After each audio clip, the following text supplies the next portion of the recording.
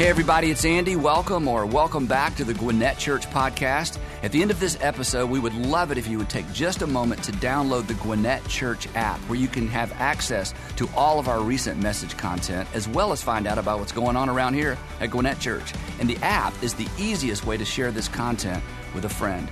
Most importantly, however, I hope the following presentation inspires you to take your next step in your faith journey. So here's something that always causes us to stop and stare, perhaps at times duck and run for cover, and it's an overreaction. You've seen this. You've seen people overreacting to something, and you just have to stop and stare. In fact, somebody might say, "Don't stare. Just listen." It's like, it's when somebody overreacts, it always gets our attention. It's typically, or something we've all experienced. It's the parent in the grocery store or at the mall who's over disciplining their child because the child has embarrassed the parent, and the child embarrassed the parent by acting like a child, and now the parent is acting like a child, right? And they're over-disciplining, they're overreacting, and it's just, you don't know whether you want to rescue the child or get your phone out and just, post it somewhere, because it's just like, or maybe at work. We've all seen somebody overreact at work, and when they overreact at work, the whole office freezes, everybody gets, kind of tensed up if you're overhearing this in an office or a cube, or you walk by or walk in on a conversation. And when you see somebody overreacting, or what you consider as an overreaction, we always think the same thing. We generally think, wow, there must be something else going on, right? Because that cause did not warrant that effect, right? It's like, here's what happened, but here's how they're reacting. They're overreacting. If your parents were overreactors, you can remember, or maybe you're still kind of getting over the damage that did to your relationship with your parents. They just overreacted to everything. They thought, and some of you are parents now, so you understand this.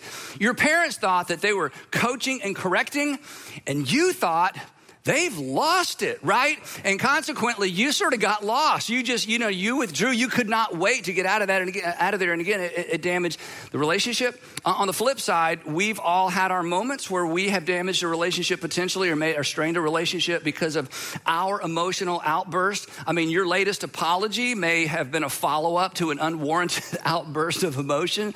And you were right. What you were saying to the person was right, but you weren't right the right way. Have you ever not been right the right way? You were over right. Have you ever been over right? Like you're right, but you're kind of over right. In fact, you're so over right that your rightness overrode the point you were trying to make, and you had to circle back around and apologize even though you were right. So the point of all this, and this isn't where we're going for the next few weeks, but it is interesting. We can learn a lot about ourselves by our reactions, right? By monitoring our reactions. You monitor your reactions, you learn a lot about yourself, because, and I'm the same way, but I'm picking on you, you are so predictable, right? We are all so predictable when it comes to our reactions. Certain environments, right? Certain words, certain types of people, certain names, they trigger us. When you hear, "You're just like your mother," okay, that's not an emotionally neutral statement, is it? You're just like, it's not like, you know what, you're right. Now I know what to work on. Thanks for, no. And you're just like your dad. Why can't you be more like your sister? Why don't you get a job? Why don't you grow up? Why can't you be more responsible? There are just trigger phrases, and there are trigger people. As I've shared in the past, Andrew and I, our foster parents, and years ago, we had 3 little girls living with us for about 5-6 months, and the youngest was 5. And she came into our home with this, I thought it was a terrible habit. After she would watch television, she would hide the remote. And she would hide it well. Like you could not find the remote anywhere. And it just got to me. Sandra would kind of chill, with it. And the sisters would kind of chill with it. And it just honestly just got to me. And the thing that made it even more complicated, she would not talk to me. Ever. The whole time she lived with us, she would whisper to her sisters to talk to me. She would not talk to me. And I didn't press it. I was super gentle because, fostering and all that. But privately behind closed doors, I told Sandra, and she's here, I'd say, I'm not emotionally mature enough to have this child in our home, okay? Just don't share that, okay? But, she's 5 years old, and it was just kind of drive me nuts. And I realized there's something wrong with me. She's 5 years old, okay? And I'm like losing it. And now she's 16 years old and she's doing great. And as you can tell, I'm still dealing with it. Okay, so here's the point. Here's where we're going for the next few weeks, even though that was kind of fun. What if there was a way to harness the power of a reaction or even an overreaction for something good? And what if there was a way to harness the power of a reaction for something good? And Jesus says there is a way, and Jesus says we can do it. In fact, Jesus says we should do it. And as we're going to discover today, and as we're going to unpack for the next couple of weeks, this is not extra credit Christianity. As we're going to discover, this is fundamental. This is 101. This is what it looks like and sounds like and reacts like to follow Jesus. That Jesus is going to insist, and these are my words, not his. He's going to insist that we master the art of the unexpected, unprecedented underreaction. The unexpected, unprecedented underreaction. It's so under that it's over or appears to be an overreaction in the other direction. It's the art of who would say that in light of what just happened? Who would do that in light of the way he or she has just been treated? So we're going to refer to this as the art of the over-under reaction. Okay, this is what we're going to talk about. We're going to master the over-under reaction. That we're going to so underreact to some things that it will feel like an overreaction and cause people to stop and stare and go, what is up with them? Now, as you're going to discover as well, this is going to create some tension. This is easily dismissed. Some of you on the inside or the outside in about 5 minutes are going to be like, nobody does this. This is ridiculous. It's easily misunderstood. In fact, you got to pay attention. It's so easily misunderstood that if you misunderstand what Jesus is about to say, it might appear dangerous and unhealthy. But it's worth talking about. Well, we have to talk about it because Jesus talked about it. And again, he lays this out as a fundamental principle or a fundamental way or an essential way of following him. It is essential if we're going to be followers of Jesus. Because what we discover is that Jesus consistently viewed being treated unjustly, being treated unfairly, and being treated unkindly as an opportunity to react in such a way that people stop and stare because they're caught off guard, because they recognize that cause didn't warrant that effect. That cause didn't warrant that effect. That person, did you see what happened to him? He should be angry. He's not. Did you see what happened to her? She should be so bitter. But she's not. Did you see what happened to them? They should be so reciprocal. They should be returning evil for evil, to use a New Testament phrase, but they're not. You know what? If that had happened to me, listen, I would be broadcasting this. I would be broadcasting my grievance. Why are you so quiet? I would be bad-mouthing them in the company. Why don't you do that? I would be malicious. You know what, for sure, I would hope they fail. I would try to facilitate their failure, and I would celebrate their failure if that had happened to me. But what's up with you, right? What's going on? You did what? You reacted how? You showed up for them when things fell apart with them. You helped them after they hurt you. Wait, you apologized? Wait, they owed you. You forgave? See, you've heard it said, we've all heard it said that actions speak louder than words, but the truth is reactions speak louder than either. Reactions speak louder than either. Our actions, and this is true of all of us, not picking on you, it's true of all of us. Our actions just don't tell our whole story. Our actions only tell part of our story because we all know how to behave when it serves us well. Look at how well behaved all of you are. Are you always this well behaved? No, okay, but you know how to behave in a crowd. We know how to behave when it serves us, right? We know how to pull off nice and kind and polite. We even know how to pull off, I'm going to defer to another person. We know how to be respectful. We even know how to be generous. We'll be generous when that serves us or makes us look good, right? But, when things, don't go our way, you better get out of the way, right? When something or somebody gets in our way, you better get out of our way. Because when things don't go our way, that's when all the niceness begins to wear off, and that's when what's on the inside comes out. And sometimes it seems justified, and other times it just scares people, right? I mean, if I don't get my fair share, if I don't get credit, if I don't get appreciation, if I don't get recognition, if I don't get what I think, I deserve, if I don't get what I think should be coming to me, my reaction exposes what's on the inside, and my reactions, your reaction, tells the rest of the story. Actions speak louder than words, but we all know how to behave. Reactions tell the whole story. That's when cause and effect goes into effect. We look and we sound, and this is Jesus' point, that if we're not careful, we look and we sound and we react just like everybody else. And here's what Jesus is about to tell us, and I'm kind of setting you up because his words are so strong. His point is this: when we sound, for those of us who claim to be Jesus followers, when we sound and react like everybody else, we sound and react like everybody else.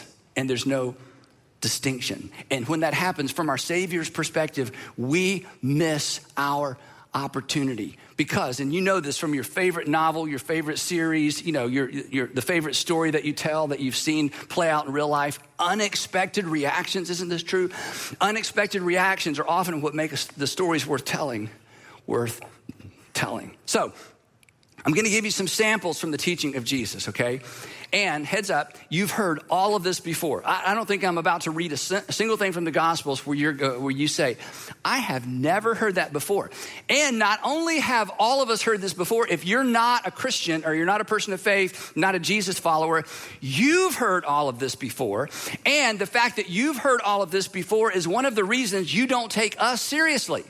Because you know what Jesus taught, and when you watch his followers not follow him, you think to yourself, I don't blame you. Why should I become one of you? You don't even do what you're supposed to do. In other words, your problem with Christians isn't that you don't believe what we believe.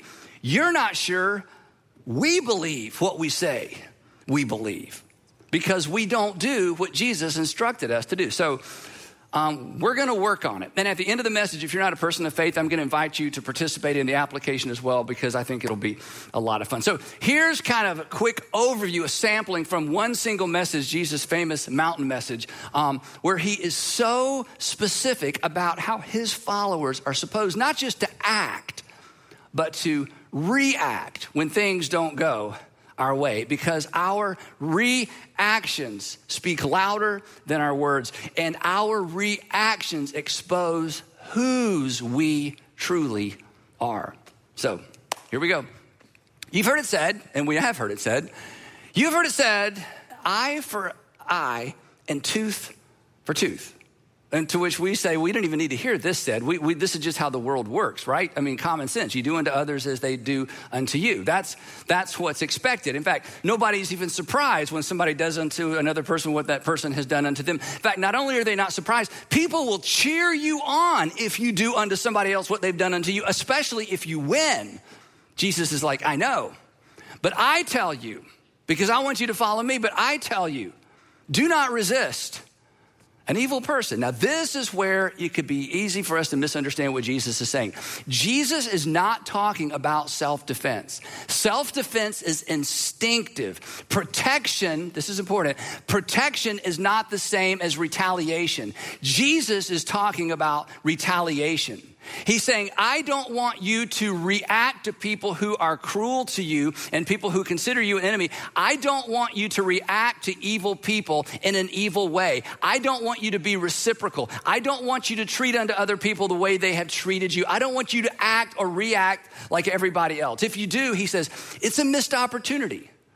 And we've all seen this play out, right? We've all seen a situation where somebody has something coming to them, and the person that could bring it to them decides not to bring it to them. They don't react in like kind. In fact, they go the opposite direction, and it's like, wow, it's inspiring. He goes on, he says this, if anyone, and here's an idiom. This is where this idiom comes from in our English language.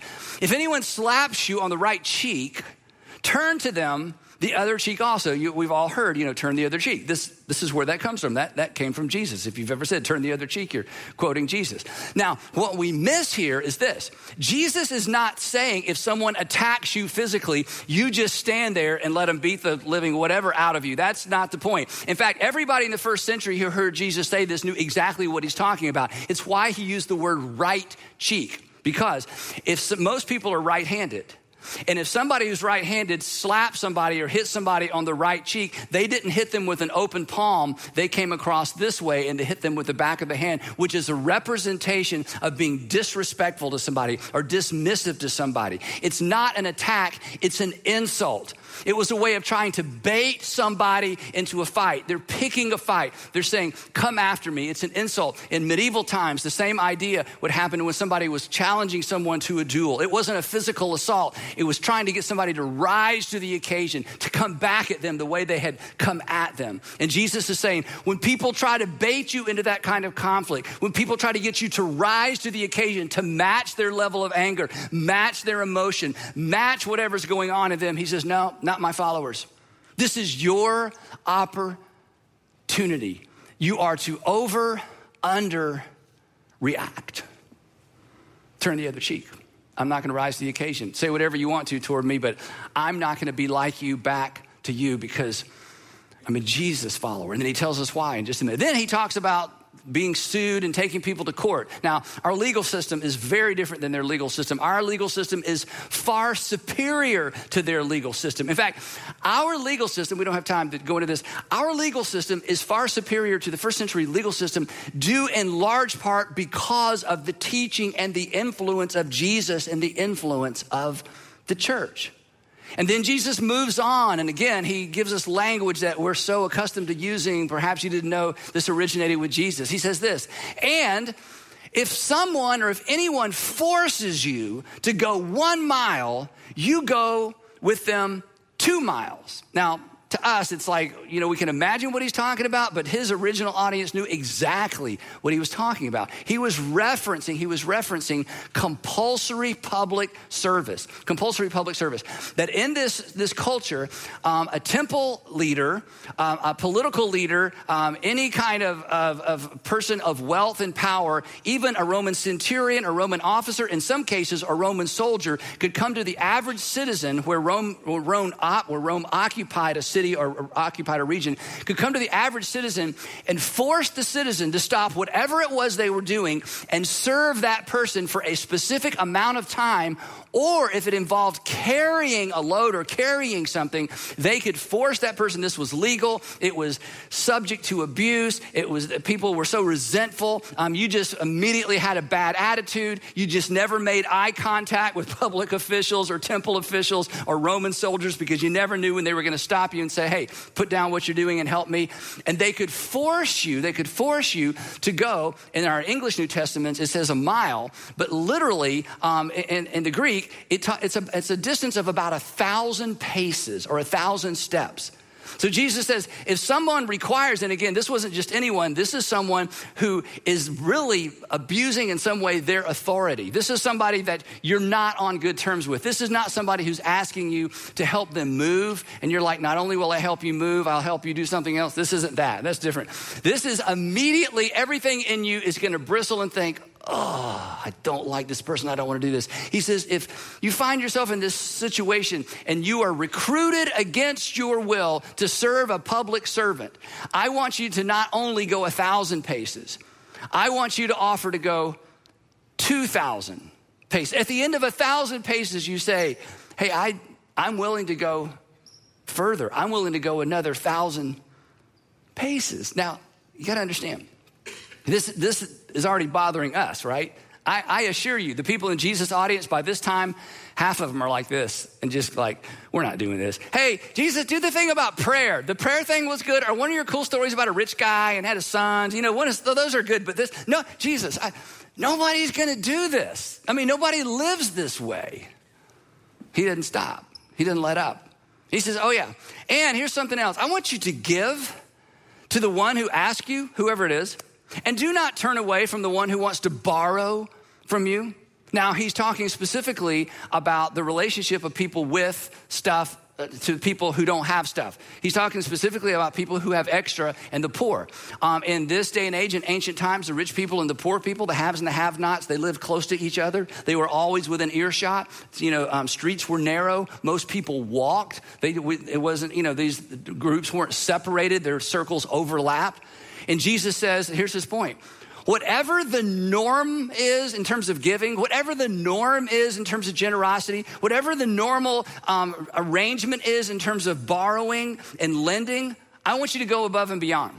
I want you to surprise somebody with the terms you give them. I want you, for the sake of their dignity, to say, you know what? I'm not going to give you this. I'm going to loan this to you. So that saves their dignity. But then I want you to, over time, just forgive that loan. I want you to handle your generosity in such a way that people don't say, oh, they meet the requirement. I want you to be so generous and to approach generosity in such a way that people are like, wait, seriously? Are you sure? Jesus says, yeah, this is how I want you to live if you're going to follow me. To which, again, we say this is so impractical, and is it even necessary? Nobody lives like that. And he's not through. You've heard it said, again, we've all heard this.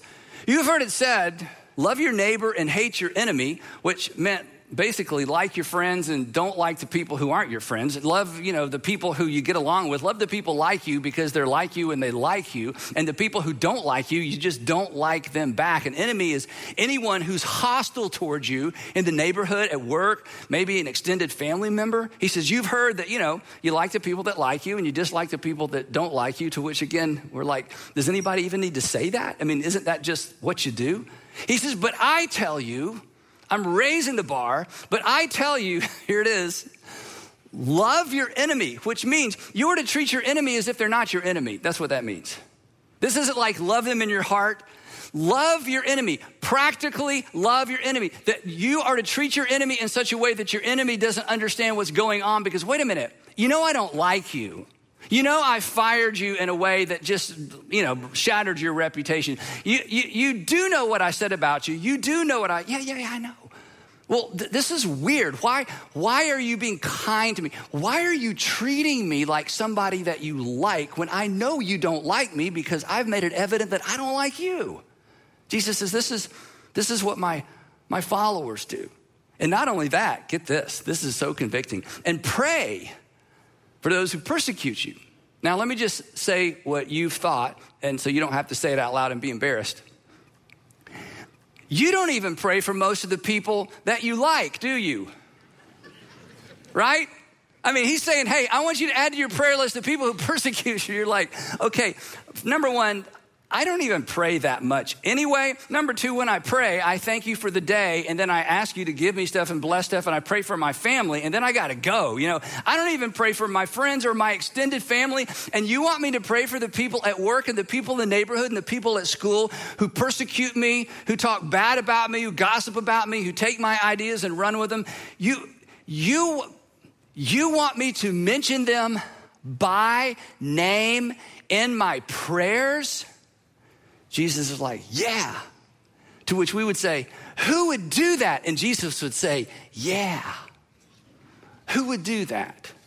Who lives this way? Who approaches life and relationships this way? Now he tells, now he's getting down to, because we're like, this is just too much. And now he tells us why this is essential. What comes next? Here's what he's about to do. He's about to separate the believers from the followers. He's about to separate the Christians from the followers. He's about to separate the hearers and the note takers and the mooers. It's good, preacher. He's about to separate the note takers from the doers. He's to quote Crawford Loritz when he was with us, I love this. He's about to separate the folks for whom Christianity is a point of reference from those who understand that Christianity is the framework for all of life and every decision. When Crawford talked about, Christians who consider Christianity a point of reference, you know what that means? That means this. That means, hey, I prayed a prayer and I asked Jesus to forgive me and I'm going to go to heaven when I die. And I'm just going to stand here right inside the door. And, I'm a Christian. No, I'm a Christian. I believe. I'm a Christian. I believe. Jesus is about to separate that group from the group that does stuff, that changes stuff, that impacts culture, that impacts the world, that impacts people's worldview, the people who cause others to stop and stare and wonder, what is up with him? What is up with her? So listen to how he finishes this out. You've heard it said, love your neighbor and hate your enemy. I tell you, love your enemy and pray for those who persecute you. That, in other words, here's the result. Here's what happens at the end of that. Here's what happens if you do all this. That as a result, you may be children of your Father in heaven. In other words, he says, the reason I want you to do this is so that you will reflect your Father in heaven, that you will reflect the character and the nature of your Father in heaven. Reacting this way makes us like our Father in heaven. It positions us relationally and visibly to reflect what our Father in heaven is like. Now, here's what I say to you all the time. I say, hey, if you want to know what God is like, you follow Jesus through the Gospels. Okay, if you want to know what God is like, follow Jesus through the Gospels. Here's what God would talk about. Here's what God values. Here's who God likes. Here's how God responds to sin. If you want to know what God is like, follow Jesus through the Gospels. The question that Jesus is posing is this: how is everybody else going to know what the Father is like? If you're going to follow me, I want you to live your life in such a way that people look at you and they catch a glimpse, just a glimpse of what God, their Father, is like, because you as his son and you as his daughter so reflect the character and nature of the Father. They catch a glimpse of the Father when they catch a glimpse of you. And the best way for them to understand what the Father is like is not through you being polite and being kind and being a good citizen. It's by your over-under reaction when things don't go your way. Oh, and then he comes at the same idea, a little different angle. Okay, and then he's going right to the heart of the point he's trying to make. He's making. He says, if you, here it is again, another one of those clauses. If you love those who love you, here's the key word, because this is where he's taking us. What recognition will you get? He's saying, look, I want you to be recognized for something. But if you just love those who love you, what recognition will you get? I mean, here's something you've never said. She just loves her friends so well. She just loves the people who love her. That's amazing. Isn't she amazing? She loves the people who love her. That's amazing. I want to be more like that. But Jesus is going, no, he's so cool. I mean, he hangs out with and gets along with the people that get along with him. It's remarkable. I mean, goodness, tell us how you do that, right? He's like, that doesn't stand out. Nobody's going to stop and stare. Nobody's going to pause and wonder. This is expected, right? And then if you're not sure that's the point he's making, he illustrates it. And again, what he says next doesn't do anything for us emotionally, but I'm telling you, there was a ripple effect through the crowd when Jesus said what he said next. Here's what he said. Because he's dissing them. I mean, he's turning the screws. He says, come on, are not even the tax collectors doing that? Translated, think for a minute, and no elbows, no eye contact, and don't write this down, and please don't say it out loud. I want you to think for a minute of the group of people, of the category of people you have the least respect for. I know for some of you, it's pastors. I know, that's why I didn't want you to say it out loud, okay? All right, so think about the group of people you have the least respect for. Jesus is saying, look, even that group get along with the people that get along with them. Even that group of people are friendly to their friends. So simply doing for others who do for you and being like the people that like you and that you like, that doesn't stand out. I want you to be recognized for something extraordinary. And this is what's so amazing. He's given us the key. Your reactions should give you away. Your reaction should be a dead giveaway for whose son and whose daughter you are. And then if we're not done yet, one more push on the flywheel. And if you welcome only your own people,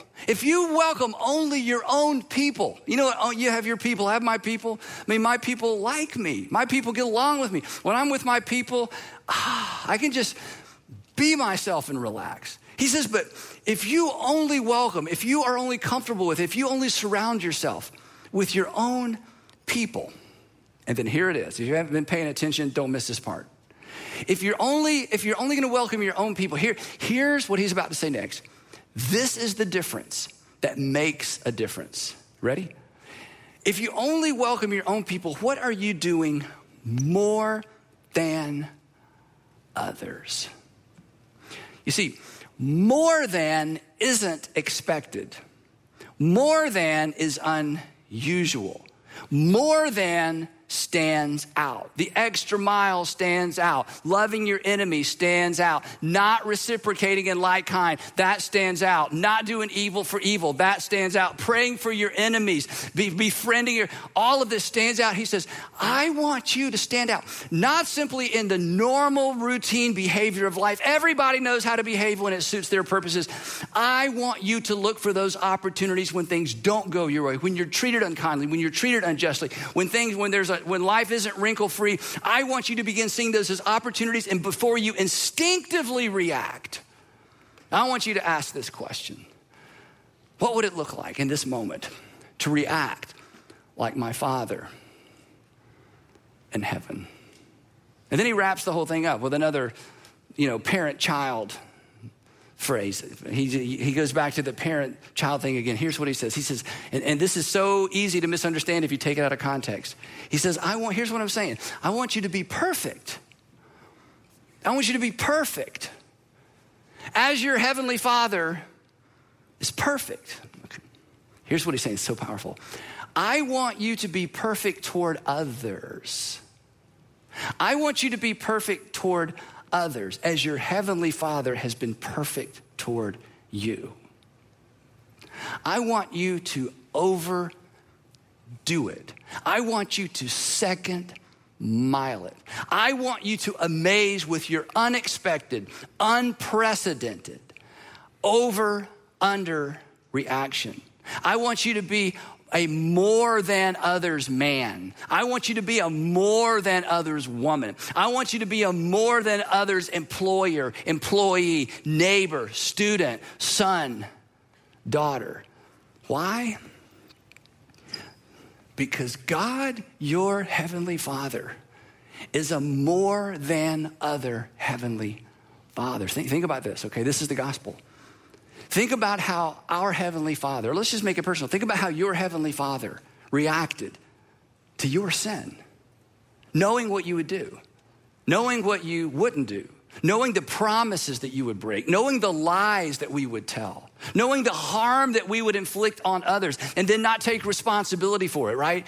Knowing the excuses we would make when we're caught, knowing the secrets we would keep, knowing the selfishness we would embrace. With all of that, he is the heavenly Father who who reacted to our sin and our sinfulness by what? By sending his Son, by sending us a king. Jesus, the king, think about this. The king who reacted to our sin by what? By dying for it so that he could pay for it. That he came looking for us. That he came looking for us to forgive us, to include us, to call us his sons and his daughters so that we could call him with a clear conscience, our heavenly Father. Jesus says, this is why I want you to react this way, because this is how your heavenly Father reacted to you. And I want you to reflect the nature of God, not in moral perfection, not in ethical perfection, because we're going to fall short. But in those moments when you are mistreated, in those moments where you're tempted to react in like kind, those are your opportunities to respond to others as your heavenly Father responded to you. So it makes sense that Jesus commands us to react toward others the way he reacted toward us. To see slights and hurt and rejection as opportunities to amaze and to confound, opportunities to appropriately draw attention to ourselves so we can draw attention to our Father in heaven. Jesus said it this way. We've quoted this so many times. He said, come on, I want you to let your light shine in such a way that people see something. I want you to let your light shine in such a way that people see your good deeds and they glorify your Father in heaven. I want people to stop and stare. So at the end of the day, they would find themselves gazing in my direction. So here's what we're gonna do. This is where it's gonna get fun, all right? And for those of you watching, and maybe you're not a church person, or you're with us and you're not a person of faith, and somebody's gonna feed you lunch or bribe you to get here, this isn't all skate. This is something we can all do. We're all gonna practice this week, okay? We're gonna practice the art of the strategic over-under reaction. And we're gonna practice at home. Okay, we're not gonna go out to work. I don't think you're ready for that. We gotta take some baby steps, okay? Don't try this in the neighborhood. Don't try this at work or with your friends. We're gonna practice at home because this is new, okay? And this is rather extreme. So here's what I want you to do. And the first part of the assignment is so easy and so fun. I want you, and again, no elbows, okay, this is just you. I want you to choose something or think about something that happens on a regular basis at home. Okay, something that happens on a regular basis at home that perturbs you, disturbs you, upsets you, and gets on your nerves. That's the easy part, right? Only one, okay? And this can't be a person, okay? This can't be a person. This has to be a thing. It has to be a thing like every time you get home from work, she or he, as soon as you get home from school, your mother always. So it's not your mother, it's this thing that she does. It's not your husband, it's this thing that he says. Okay, I want you to think of a thing with your roommate, wherever you live, whatever your home life is like, roommates possibly, if you're living in a dorm, whatever it might be. I want you to think of that thing that is said, that thing that happens that just gets on your nerves. And then I want you, and I'm going to give you an example in a minute of something between me and Sandra, and she's here. So, I'm always honest, but, be really honest. Anyway, and once you kind of, that thing, it's like, as soon as he comes in, as soon as she comes in, whenever he calls, whatever it is, then I want you to think about your normal reaction. Okay, and let's just assume you're a great person. It is a justified reaction, but it's a reaction, and it is so predictable. I mean, your family doesn't even respond. Your roommate doesn't even respond anymore. It's so predictable. And then I want you to ask this question. It's a terrifying question. So you got the thing that gets on your nerves. You know what your normal response is, your normal reaction. Then I want you to ask this question. What would amazing look like? What would amazing sound like? To go back to Jesus' words, what would like my Father in heaven look like or sound like? What, parents, what would cause your son or daughter to wonder, who stole my father and replaced him with this kind man? Who stole my mother and replaced her with this patient woman? What happened to my parents? Kids, I want you to come up with an amazing response that causes your parents to wonder if you're up to something or perhaps on something. Okay, now later, okay, this 3-week series. So later we're gonna talk about what this looks like out in the wild. But we're gonna start with the folks we love the most, right? We're gonna start with the folks that actually deserve for us to respond or react to them like our Heavenly Father would to us. And we're gonna take it one step further. We wanna hear your stories, okay? We want you to tell us what you did, or we want you to tell us what somebody in your family did. So we want you to go to reactionseries.com, and we want you to log in your story, okay? And if they're really good, we're gonna share them. And if they're really, really good, I'll use them as an illustration. And I might even use your name, okay? Or you don't have to give us your name. But we want you to go because we want you to catch each other doing this, and we want you to brag on each other. So this is your opportunity to have an epic sermon illustration kind of moment as you begin to practice this just at home. Now, real quick, I want to tell you, this is my illustration, okay? And please don't tell anybody I told you this because this isn't a bit embarrassing. I hate to run errands. I hate. Any other errand haters in here that you just, yeah. And so what would happen is this, and I mostly hate to run errands on my way home. So Sandra, because she's wonderful, she's already home, would call, hey, could you stop by? And as soon as she would start with stop by, before I even knew where I was gonna stop by, I was already in a bad mood. Which she totally doesn't deserve. Hey, could you stop by the grocery store? Could you run by? And when the kids were young, could you pick up so-and-so? And I just immediately go into this funk and my attitude's bad. It would get so bad, eventually she just quit calling, just text because, nothing you can, there you go. And she didn't deserve this. I mean, this is 100% on me. It was terrible. So finally I realized, and the same at home sometime, and I'm like, Andy, this is so ridiculous, okay? So I just decided from now on, no matter what she asked me to do, what she wants me to eat, it doesn't matter. My response is gonna be, happy to. Now, I got to tell you something real quick. See, I left out the pronoun. This is a little bit like when you would tell your kids to apologize to your son, their brother, sister, and they go, sorry, sorry.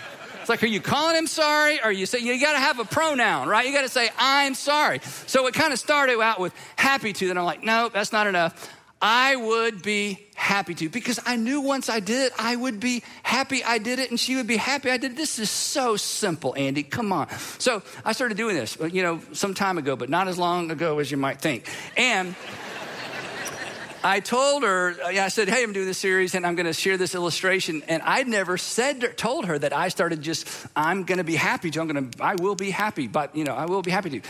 And she said, I noticed that. I'm like, I bet you did, because I had the sorriest attitude when it came. Okay, so that's my illustration. That's just between us. My point is, I want you now to think about that thing that kind of gets on your nerves. Maybe it deserves to, maybe it doesn't. I want you to think about your normal response, and I want you to think about a response that would be like, oh my goodness, what happened to him? Who stole the body, right?